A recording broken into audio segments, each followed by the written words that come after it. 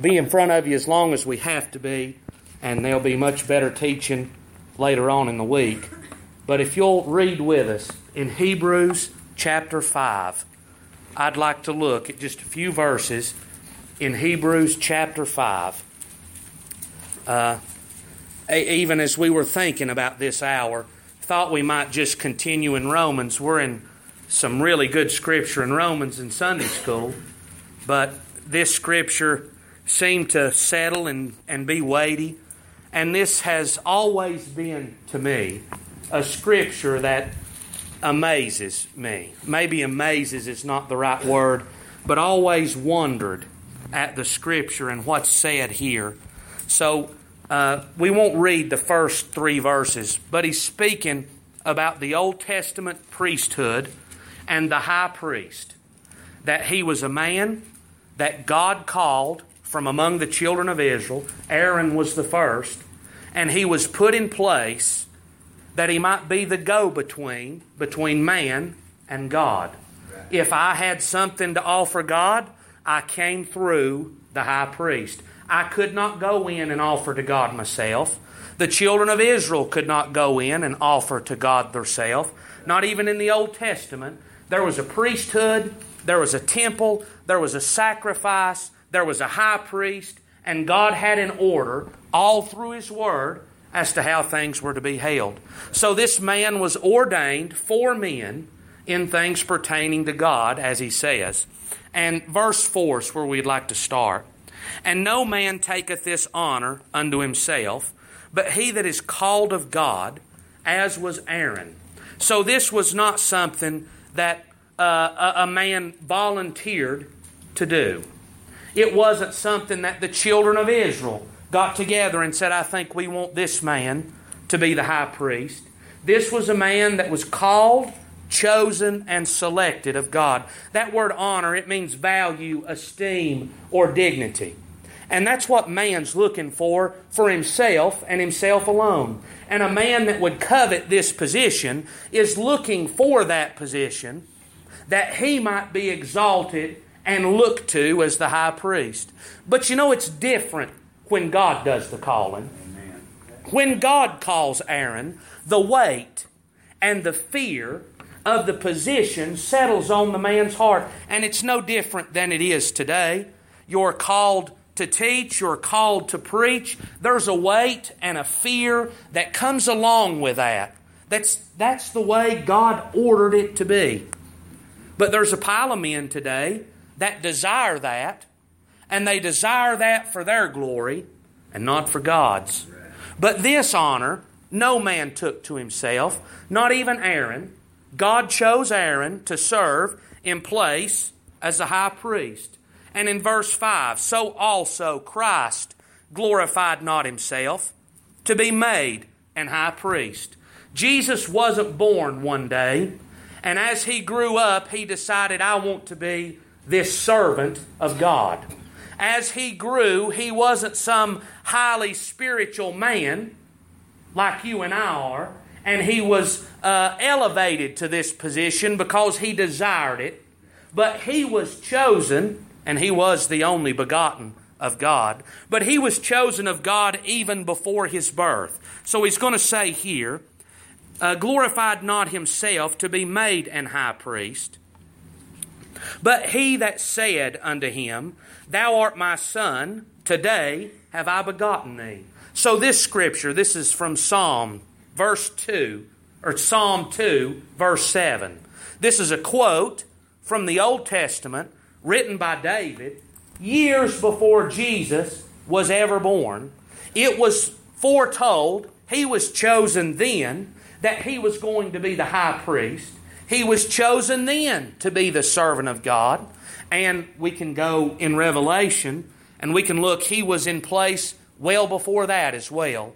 That he was a lamb slain from before the foundation of the world. So this plan of God then, this is not something thrown together haphazardly. It's not something that naturally evolved out of man. This was the direction and the choosing of God. Aaron was a man chosen out of all of Israel to serve as the high priest. And, well, what if we don't want Aaron to be our high priest? Well, they rebelled against Moses and against Aaron in the Old Testament, and God opened the earth and swallowed those people up. See, when they rebelled against them, they were rebelling against the order that God had chosen for it to be. Amen. So here, Christ was chosen to be the mediator, the high priest, the go-between between man and God. In verse 6, as he saith also in another place, thou art a priest forever after the order of Melchizedek. So this is a quote from Psalm 110, verse number 4. Again in reference to Jesus. Now you put yourself in the place when this letter was being written and addressed to the Hebrews, those that were versed and knew the Old Testament Scriptures and that boasted themselves in those. He's not pulling stuff out of thin air and making bold claims that hasn't already been stated. But he's taken the very Bible, the very Word of God that they carried with them, and he's quoting that to them and saying, look, this Old Testament is speaking about Jesus. This Old Testament is speaking about one that was to come, and this Melchizedek, you could spend the rest of Bible school studying that. We don't want to do that, but we would like to think just for a minute what it means. Melchizedek was the man that Abraham met after that he had rescued Lot. You remember, you heard it in a message here just a few nights ago, that Abraham rescued Lot in the battle of 5 kings against 4, and he brought the people back. Well, he met the king of peace, the king of Salem, Melchizedek, who the Bible says was a priest unto the Most High God. We don't read anything of Melchizedek before that. We don't read where he was from. We don't read who his parents were. We don't read anything after that about where the man went or where that he finished his life at. We just have that little window speaking of that man, and it's amazing. The Old Testament, especially those first 5 books, they're about generations. The generations, you'll read that over and over and over in the book of Genesis. He's giving the history, laying out where man started and where he went and where all of these tribes, all of the languages come from. You've got all that in Genesis. And yet here's a man that steps out of nowhere and steps back out of picture, and we don't know anything about this man. That was by design and by intention. And whether this was a real man or it was the pre-incarnate Christ, I've heard both explanations. That doesn't matter. Doesn't matter whether it was Christ in the Old Testament or whether it was an actual man. The message is the same. Jesus is a priest after that order. Not after the order of Aaron. Not after the Old Testament priesthood. And he's going to say so in a couple chapters in this book. That he wasn't of the tribe of Levi, which is where all the priests came from. He was of Judah, Jesus was. And he wasn't a priest as Aaron's, which was in succession. Aaron died. They selected a new man. And that happened all the way through the Old Testament. This priesthood wasn't to be succeeded. We don't know who followed Melchizedek in his line all through the Old Testament. But Jesus was the successor to Melchizedek, and Jesus was to be forevermore, an unchangeable, unalterable, and an eternal priesthood. So that next year, no matter what happens, I don't have to worry, who do I need to go to now to offer my sacrifice? The Lord Jesus is the only mediator and the only go-between for man to come to God, to offer to God, to repent unto God, to pray and supplicate God. The Lord Jesus is the only means, provided that men can come to the Lord. The only one. So that these Old Testament scriptures point to this truth already. This was not, and you could say this over and over and over again, this was not something that was made up when Jesus died. It was not something that Jesus made up from His teaching and from His doctrine. This was all well documented beforehand. And Jesus was simply the fulfillment of what God had already spoken and already said. And so, Christ glorified not Himself, but it was written in the 2nd Psalm. It was also written in the 110th Psalm that this man was coming to be the servant of God for man. Just like Aaron. Aaron was God's representative to the people, and he was the people's representative to God. Such is Jesus Christ, but after a better order than what Aaron was. And so, verse 7, who in the days of His flesh, when He had offered up prayers and supplications with strong crying and tears unto Him that was able to save him from death, and was heard in that he feared. Now there's more said there, and more that can be seen than I'll ever be able to bring out. I believe we have a easy time seeing the Lord Jesus, the God of heaven and earth, the God that's on the right hand of the Father. But the Lord Jesus, He was a man as well, who in the days of His flesh. This man is not somebody disconnected. Our leaders today, even of the United States of America, they're so disconnected from the life that you and I live. They've got no idea what it's like to live like you and I live. They've never had to. They've never had to work like you and I work. They've never had to live from paycheck to paycheck like you and I live. They're completely disconnected from what the normal people face. Well, man could easily think that about God, that here's God in heaven, separated from man. How can God know what I'm enduring and what I'm going through? Well, God went through it. Who in the days of His flesh, now we won't spend a lot of time right there, but we're going to look at a few places. In John chapter 1, very well-known scripture, verse 1, in the beginning was the Word, and the Word was with God, and the Word was God. So you've got the Trinity, which is an impossible thing for me to grasp complete hold of, but you've got three separate beings that are one individual, inseparable being. God, the Trinity, the Father, the Son, and the Holy Ghost. Now we've got here, in the beginning was the Word. The Word was not created. It was not created when God created the earth. It was not created when God created man. But in the beginning was the Word. Just as Melchizedek steps out of eternity and steps back into eternity with no beginning nor end of days, such is the Lord Jesus, and such is God. In Genesis chapter 1, we don't have an introduction of who God is, or where God is, or where God comes from, but God begins His Word by saying, in the beginning God. He is the I Am, the ever-present, the eternal, and the all-knowing being. So how far back do you want to go?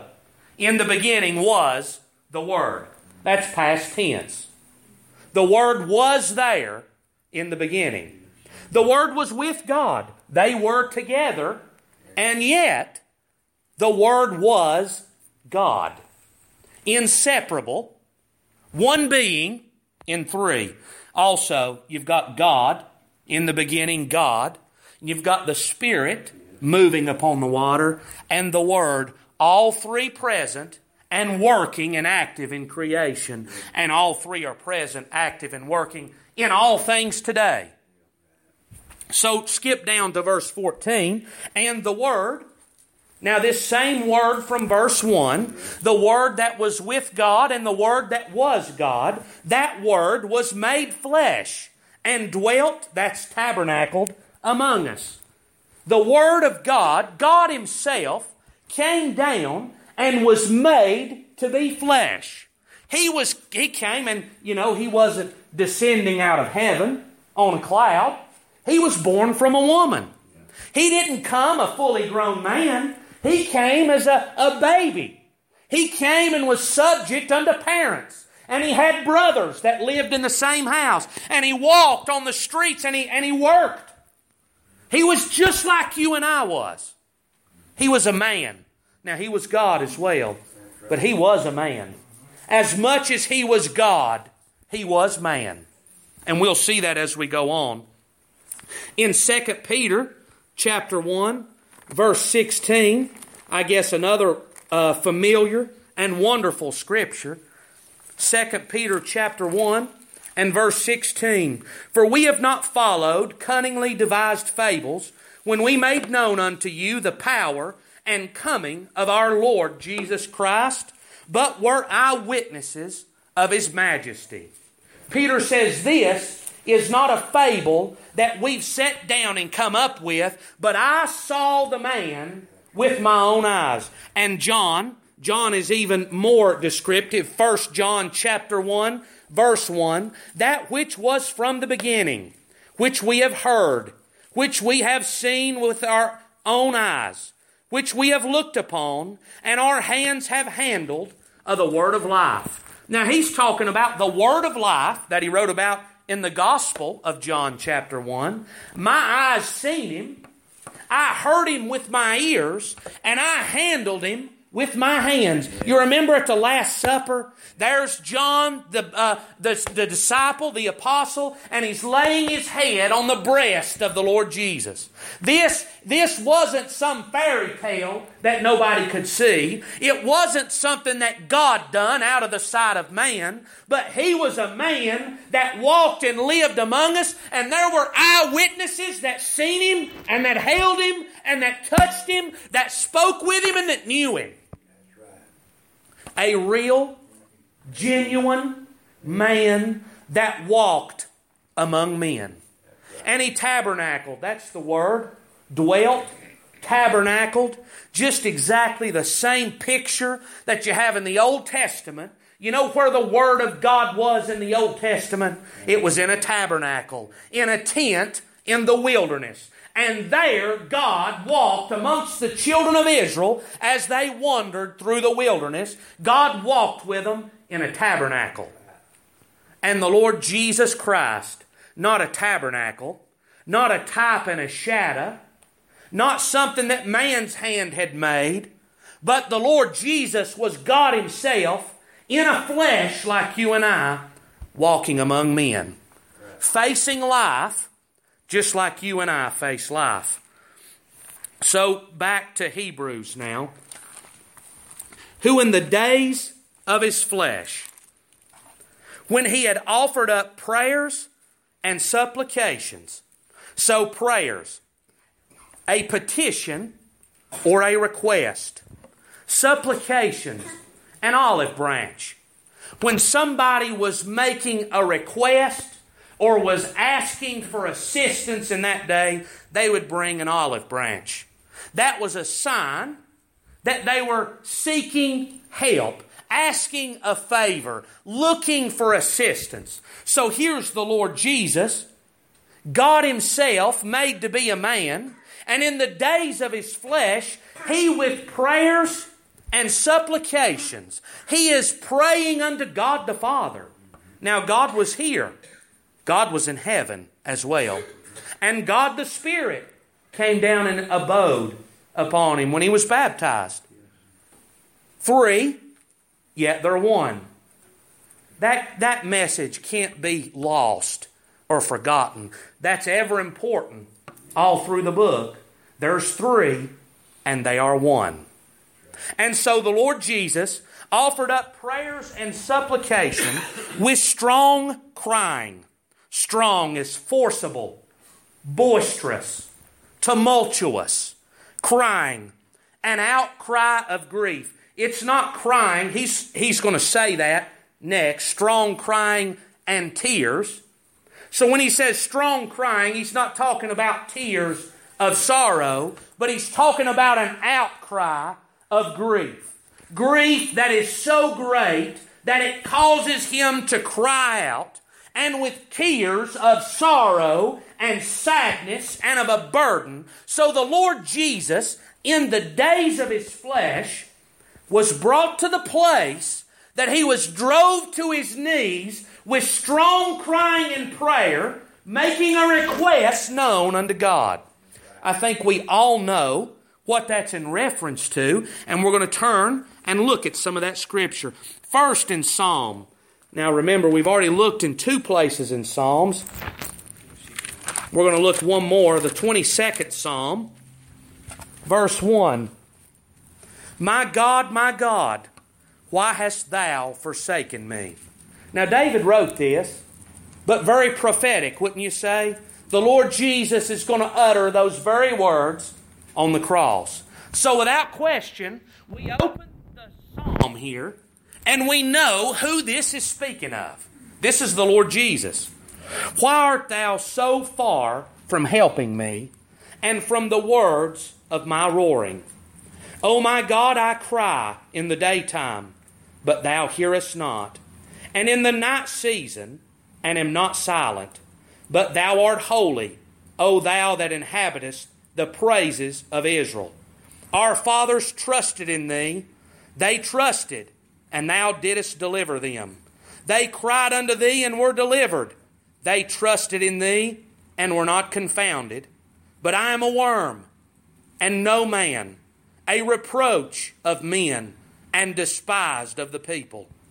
All they that see me laugh me to scorn. They shoot out the lip. They shake the head, saying, He trusted on the Lord that He would deliver him. Let Him deliver him, seeing He delighted in him. So here's the Lord Jesus. Here He is praying unto God. Here He is making request. And do you see what He's sorrowful and heavy and weighty about? Let's look now in the Gospels. Matthew chapter 26. The Lord Jesus is going to face the cross, the most cruel death that ever has been. And not only that, but as He says there in the 22nd Psalm, He's going to face the ridicule and the mocking and the rejection and the hatred of all of man. Now you think about it for a minute. You let one of your co-workers that you're friendly with reject you and despise you. Doesn't that affect you? Sure.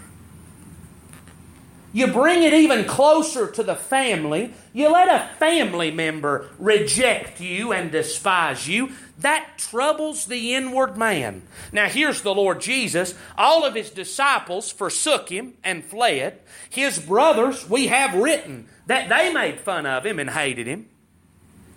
And so here He is rejected of His own people, of His own tribe, of His own family, of His own disciples, and He's there alone, facing the ridicule and the hatred of the high priests and the religious crowd, and He sees that this is coming. He knew it. He says, for this hour came I.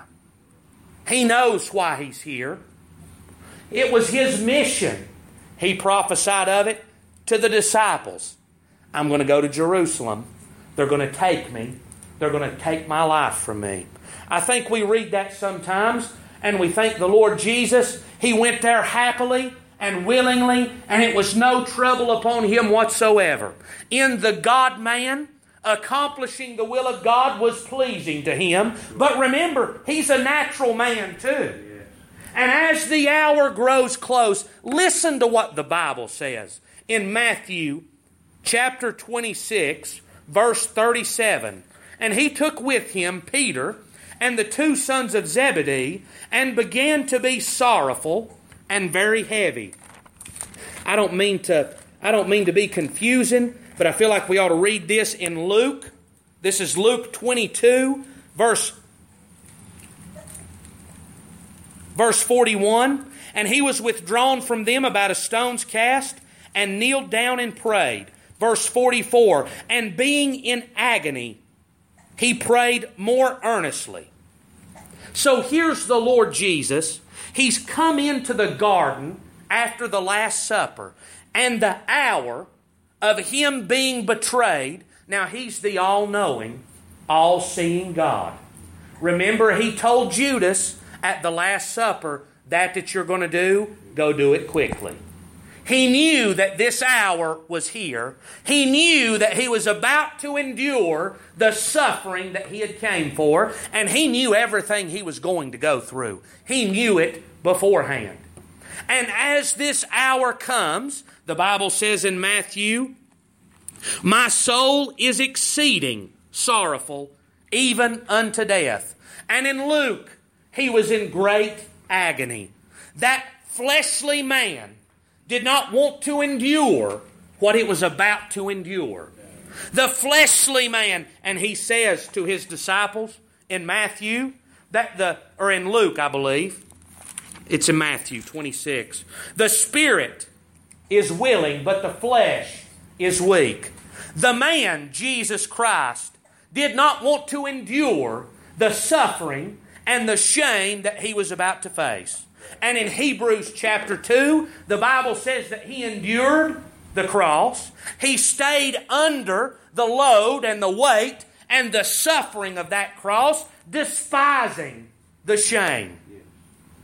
That was not an enjoyable experience for the Lord Jesus Christ.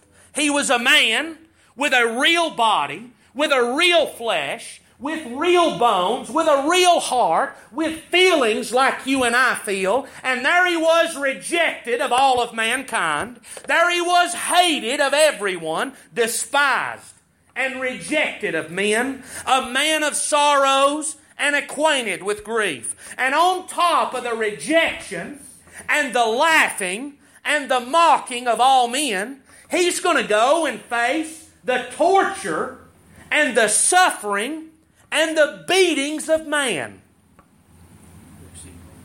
In Matthew chapter 17.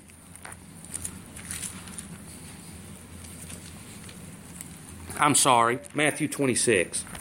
Matthew chapter 26. We're going to read a few different places here. Matthew 26, verse 67.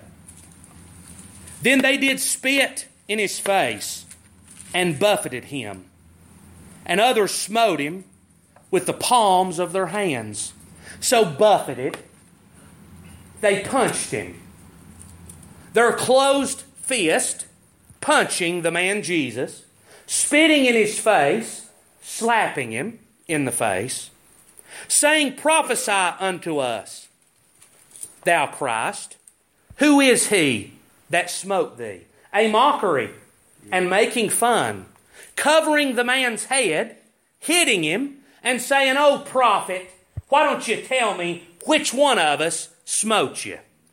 If you're really God, and if you're really God's man, tell us who this is. In chapter 27, verse 27, then the soldiers of the governor took Jesus into the common hall, and gathered unto Him the whole band of soldiers. They stripped Him, and put on Him a scarlet robe. And when they had plaited a crown of thorns, they put it upon His head, a reed in His right hand, and they bowed the knee before Him, and mocked Him, saying, Hail, the King of the Jews. And they spit upon Him, and took the reed, and smote Him on the head. And after that they had mocked Him, they took the robe from off Him, put His own raiment on Him, and led Him away to be crucified.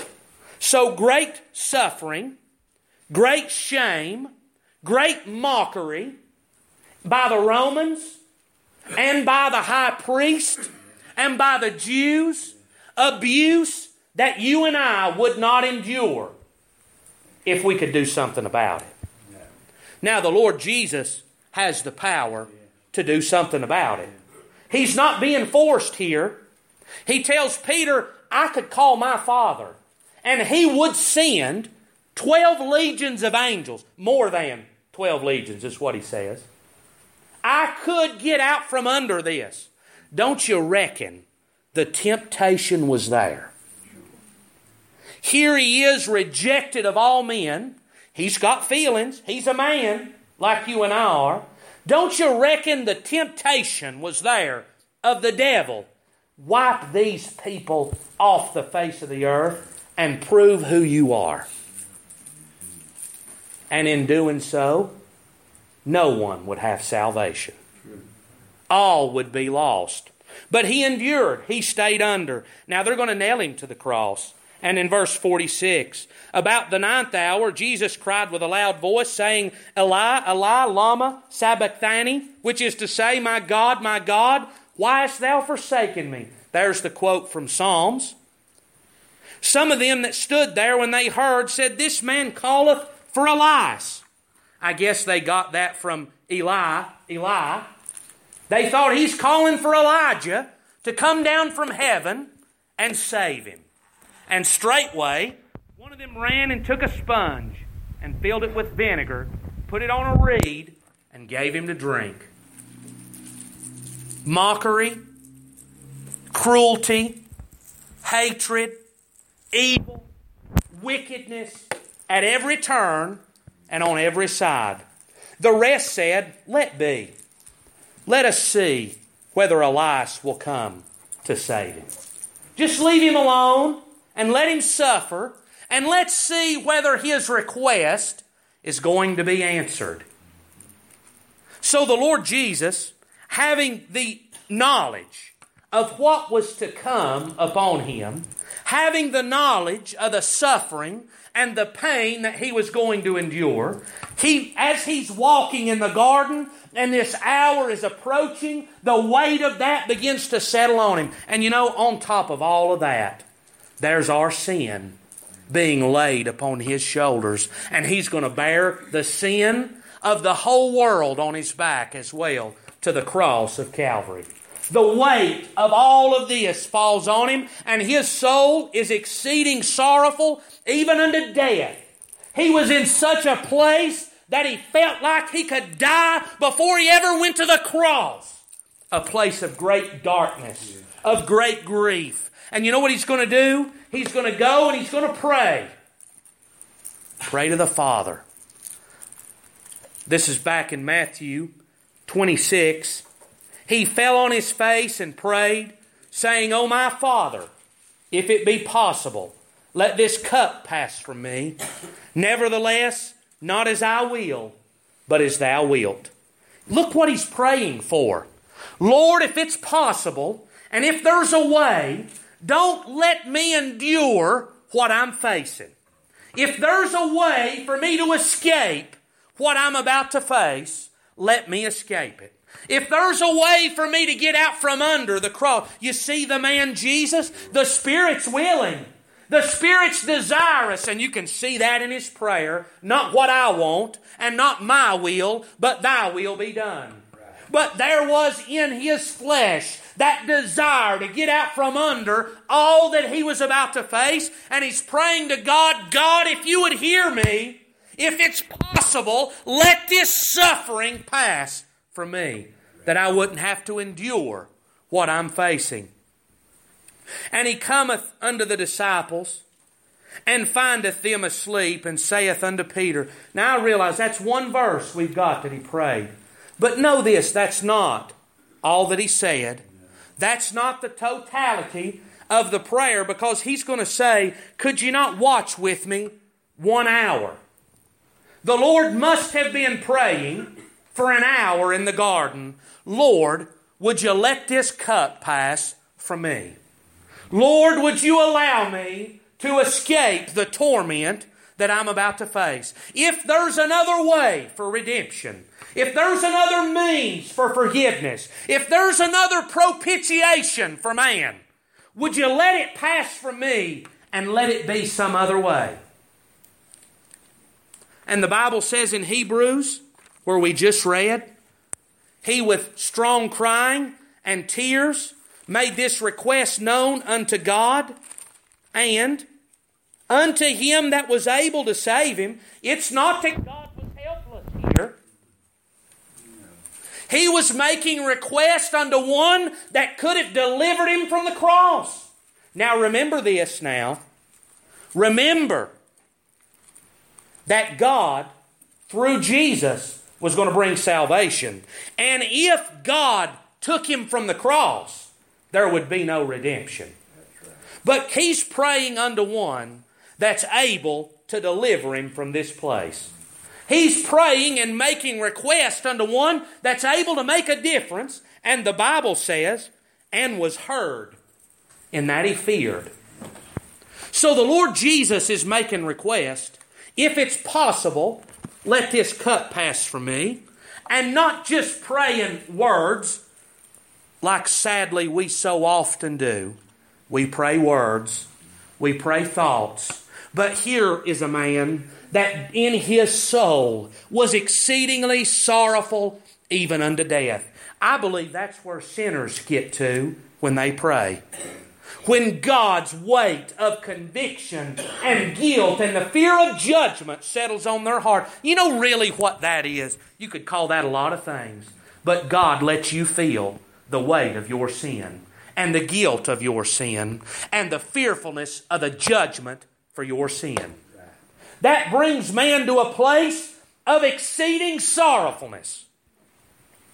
Well, now the Lord Jesus ain't just carrying mine, nor yours, nor this generation's, but the whole world's. And He's exceeding sorrowful, even unto death. Could you not watch with me for an hour? Watch and pray that you enter not into temptation. The spirit indeed is willing, but the flesh is weak. He went away again the second time and prayed, saying, O my Father, if this cup may not pass away from me, except I drink it, thy will be done. And he came and found them asleep again, for their eyes were heavy. And he left them and went away again and prayed the third time, saying the same words. A man with desire, a man seeking to avoid what he's about to face. Not just a man, but the only begotten Son of God, and we'll get to that in a minute. And his prayer was heard by God. Now, you put yourself, just think now, your son, your daughter, your child. They make request unto you for something you have power to give. Yeah. Something that's within your control, and it's made them exceeding sorrowful. Could you withhold that? But the Lord withheld deliverance from the Lord Jesus Christ. He did not let the cup pass. You know why that is?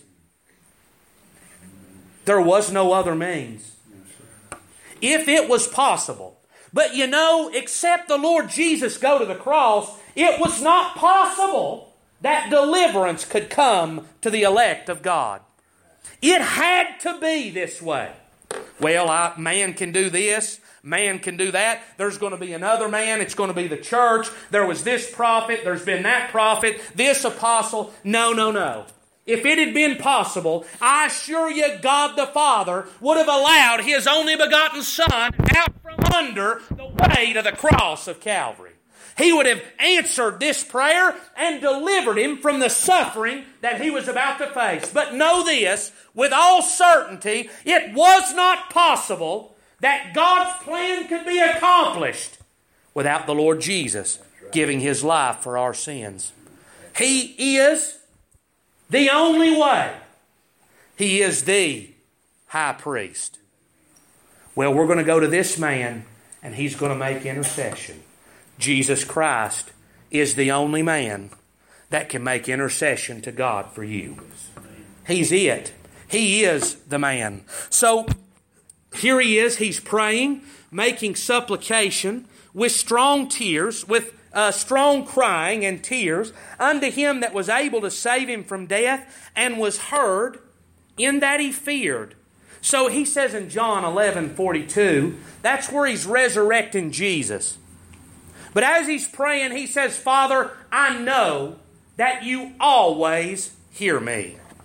My God, what confidence that the man Jesus Christ had. You know, the church has that confidence in the man, the Lord Jesus Christ. Yes. with boldness, we can come to God, not in ourselves, but in the redemption and the righteousness of the Lord Jesus, and have confidence that God hears us. Why? Because we've got a high priest that can get into where God's at. Our high priest hasn't slipped up. He's not off duty. He's not taking a nap. He's not sick today. Our high priest has accomplished his work and is making intercession. And through him, we have the confidence that he had, because we're coming to God through him. That's the way the church, the people of God, pray. He knew that God always heard him. My God, if we could have that confidence, that could bring great peace, couldn't it? You know, sin robs us of that confidence. It don't rob me of my salvation, but when I don't do as I ought, the devil, who's a sly beast, he's there in my mind, and he says, you've not done right. You've sinned. You don't even need to bother with praying. You don't even need to bow your face. You don't even need to say words, because you've sinned and you're guilty. Well, there's good word for that as well. I write these things that you sin not, but if any man sin, we've got an advocate. His work's not finished, and I don't want to say that wrong in any way, but you know, he's there with the Father presently, even at this hour, and he's there making intercession for the church. We've got an advocate with the Father, the propitiation for our sins. If we've sinned, we can come to him, and he's got the remedy for our sins. You could go to the high priest.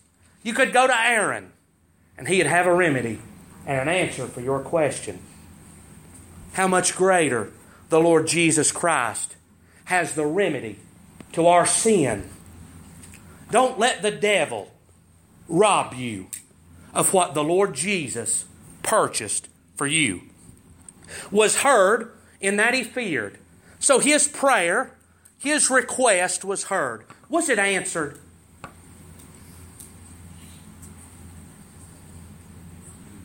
Now think about that before you answer it. Was it answered? He was not delivered from the suffering, but he's praying, God, not my will. God, let your will. God, this is what I want. This is what I desire. But I recognize that you are the supreme power and divinity, that you are the one that's in control. God, let your will be done, and let your will overrule what I want to be done. Man has a hard time with that. But he's heard in that he feared. Was he afraid of God? He's the only begotten Son. But it's reverence. That's what the word means. He held God in reverence. And when he's praying, he's saying, God, not my will, but thine. You know more than I know. Now, you may not like that, but the Lord Jesus, the man, the Lord Jesus, spoke the words, I don't know, nor do the angels. Only my Father in heaven knows when the time of the end is going to come. The Lord Jesus said those words. So he, the Lord Jesus, who thought it not robbery to be equal with God, and it was not robbery, yet when he's praying to God, he says, God, don't let my will overrule your will. Would to God that could be our mindset. Because I guarantee you this now, God knows better than you know. God sees farther than you see. God knows the end, and He knew it from the beginning. You know what we know right now? We know right now and what's already happened. That we might pray and hold God in His reverential position as the all-knowing God. God, this is what I want. He made His request known. But not my will, thine be done. Though He were a son. Now, we've got a little parable in the gospel They asked Peter, does your master pay taxes? Does he pay tribute? Peter didn't know how to answer. And he come back and that was troubling him. And the Lord knew it. He didn't say anything to the Lord. But the Lord knew it and He said, do they ask taxes of the children or of others? Peter said, of others. And the Lord said, then are the children free? Ain't that the way it works? I mean, if anybody's going to have an easier time from me, it's going to be my children. If I'm going to be merciful now on anybody in the world, it's going to be those that belong to me. If the king is going to show favor on any man in the kingdom, it's going to be his boy. If the king's going to choose a successor, it's going to be one of his seed. Well, you know who the Lord Jesus is? He is the only. There's not another. And you've heard it in your life. Those only children, they tend to be more spoiled than those that come from bigger families. You know why that is? There's only one to have affection and love for. And here, the Lord Jesus is the only begotten Son, and not just a son. In Proverbs, you read that a son can cause great shame on the mother and the father. Jesus wasn't like that. God spoke out of heaven more than one time. This is my beloved Son, in whom I'm well pleased. This is my beloved Son, hear ye Him. He was the only begotten and the beloved Son of God. And though He were a son, yet learned the obedience. This ain't a spoiled prince that's been sheltered and held back and give the silver spoon and treated well because he's a child of the king. No, the Son of God is going to learn obedience. And do you know how he's going to learn it? How'd your children learn it? You taught it to them. They were learned through discipline and direction and instruction. They learned obedience from your hand. Well, the Lord Jesus is going to learn obedience, and He's going to learn it by the things which He suffered. So when the devil says, well, God's going to have you go through this, and He's not ever been through anything like that before, know this, the Lord Jesus knows what it is to obey.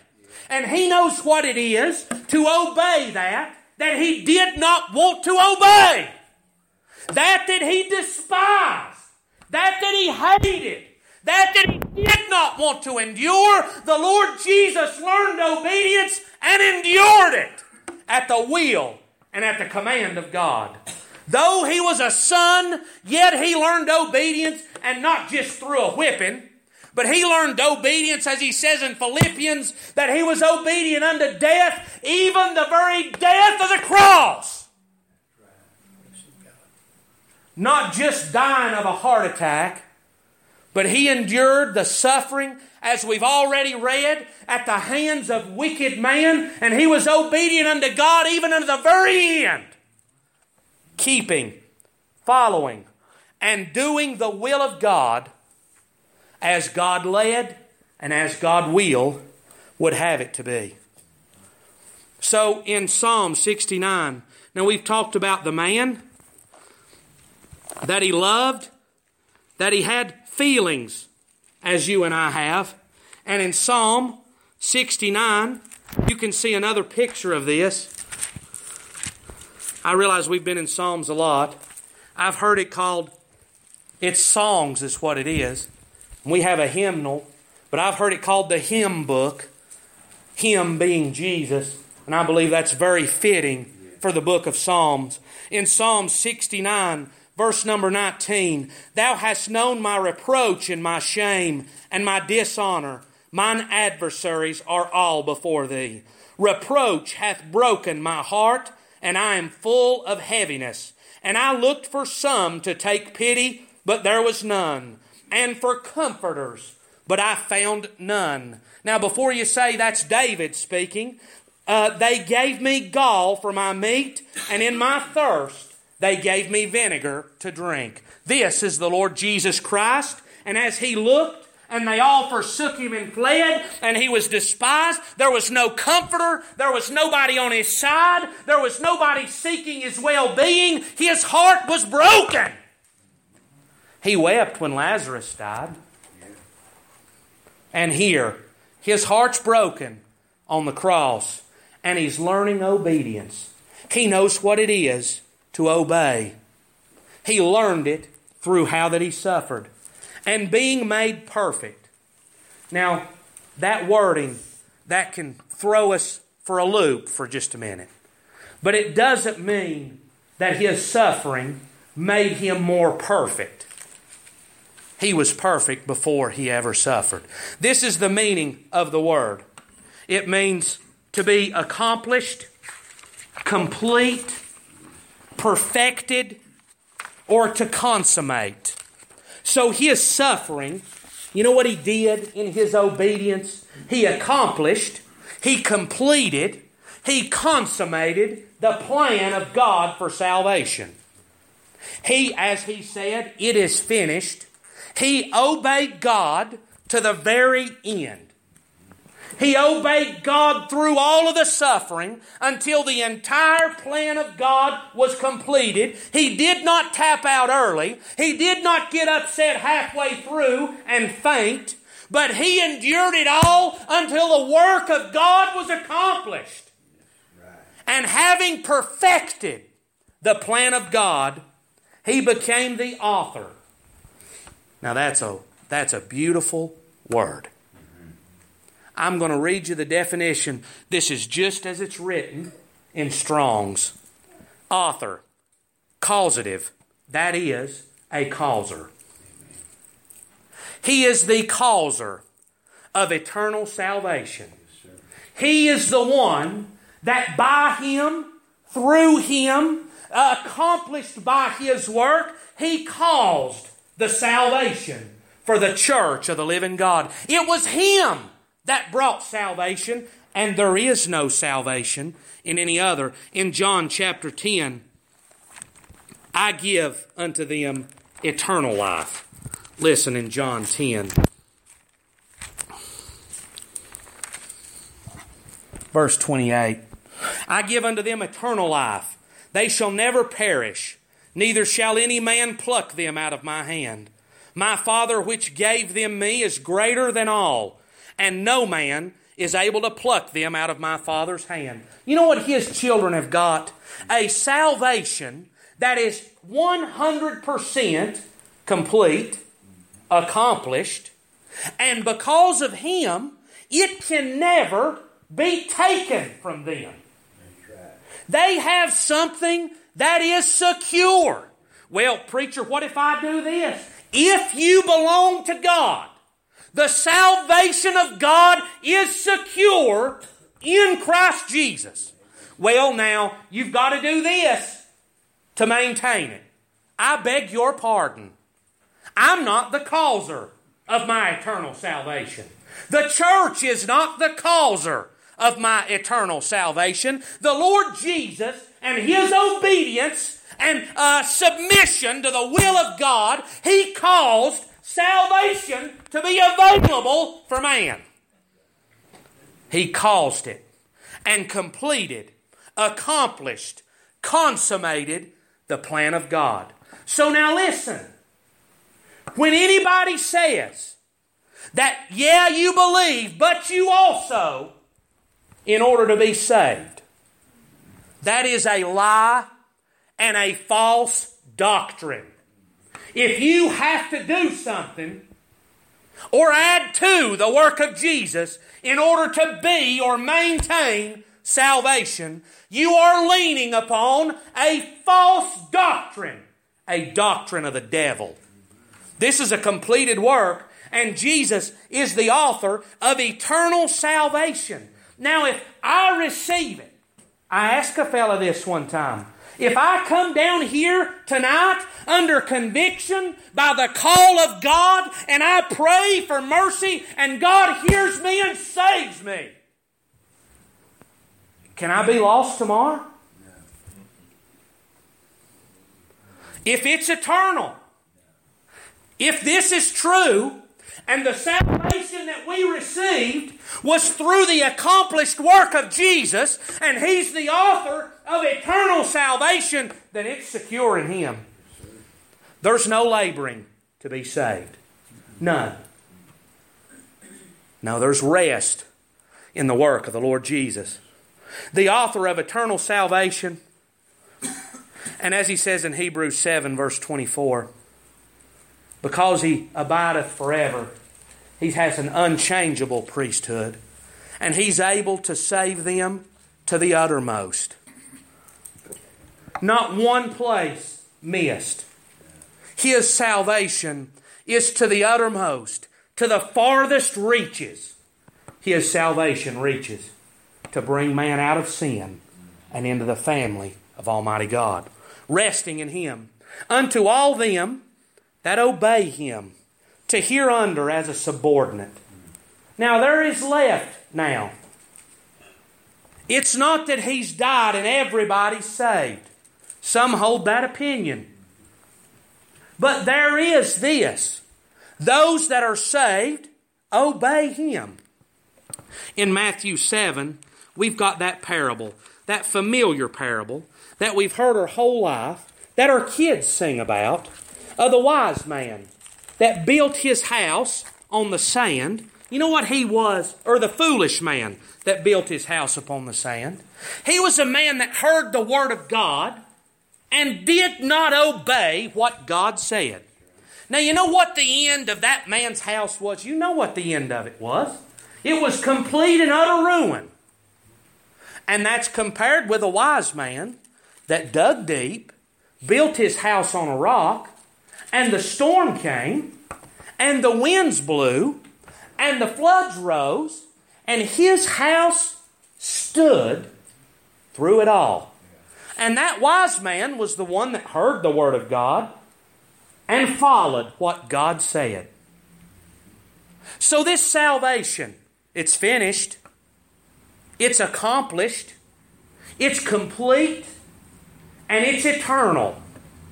But if I do not come as a subordinate under the Word of God, I'm going to do, as he says in Hebrews chapter 2, I'm going to miss, I'm going to neglect the salvation that Jesus Christ accomplished, and I'm going to stand before God in my sins.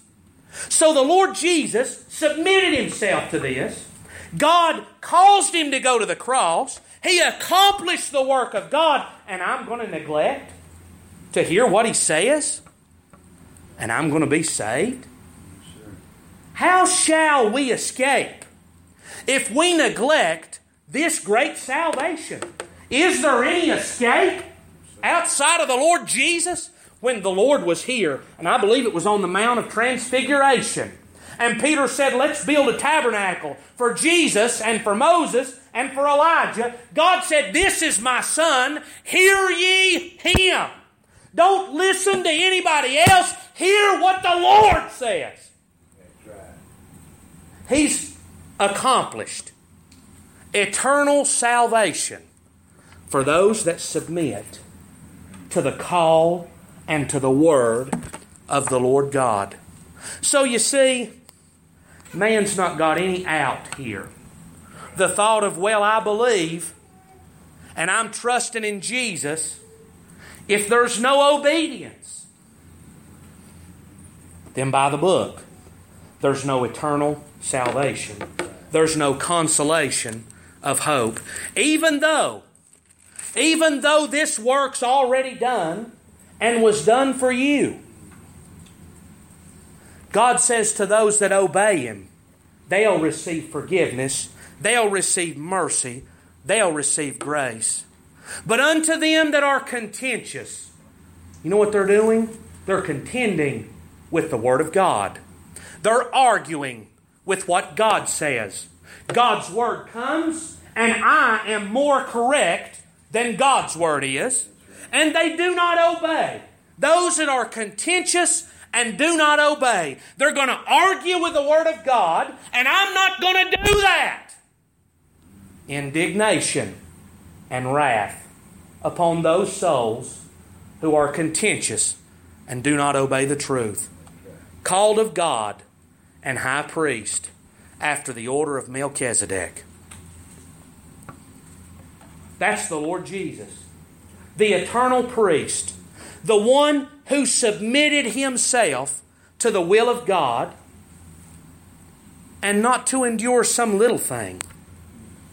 He submitted Himself to the will of God unto death, even the death of the cross, endured the shame, the mocking, the beatings, the scourgings, the rejection, the hatred, the spitting, and I didn't even mention this, but you know where they hung Him up at?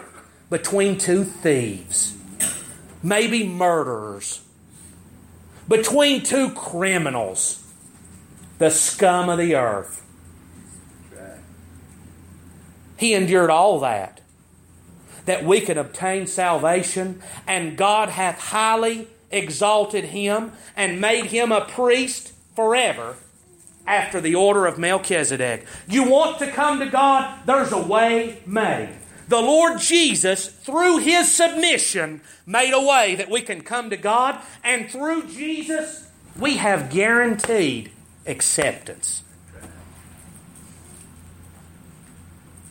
That's what He says. Those that come to me, I will in no wise cast him out. Guaranteed acceptance through the Lord Jesus Christ. Having been promoted with a name above every name. A high priest after the order of Melchizedek. So much greater than Aaron. So much greater than Moses. So much greater than the prophets. And greater than the angels. And greater than all of mankind. The Lord Jesus made a way for you to be saved.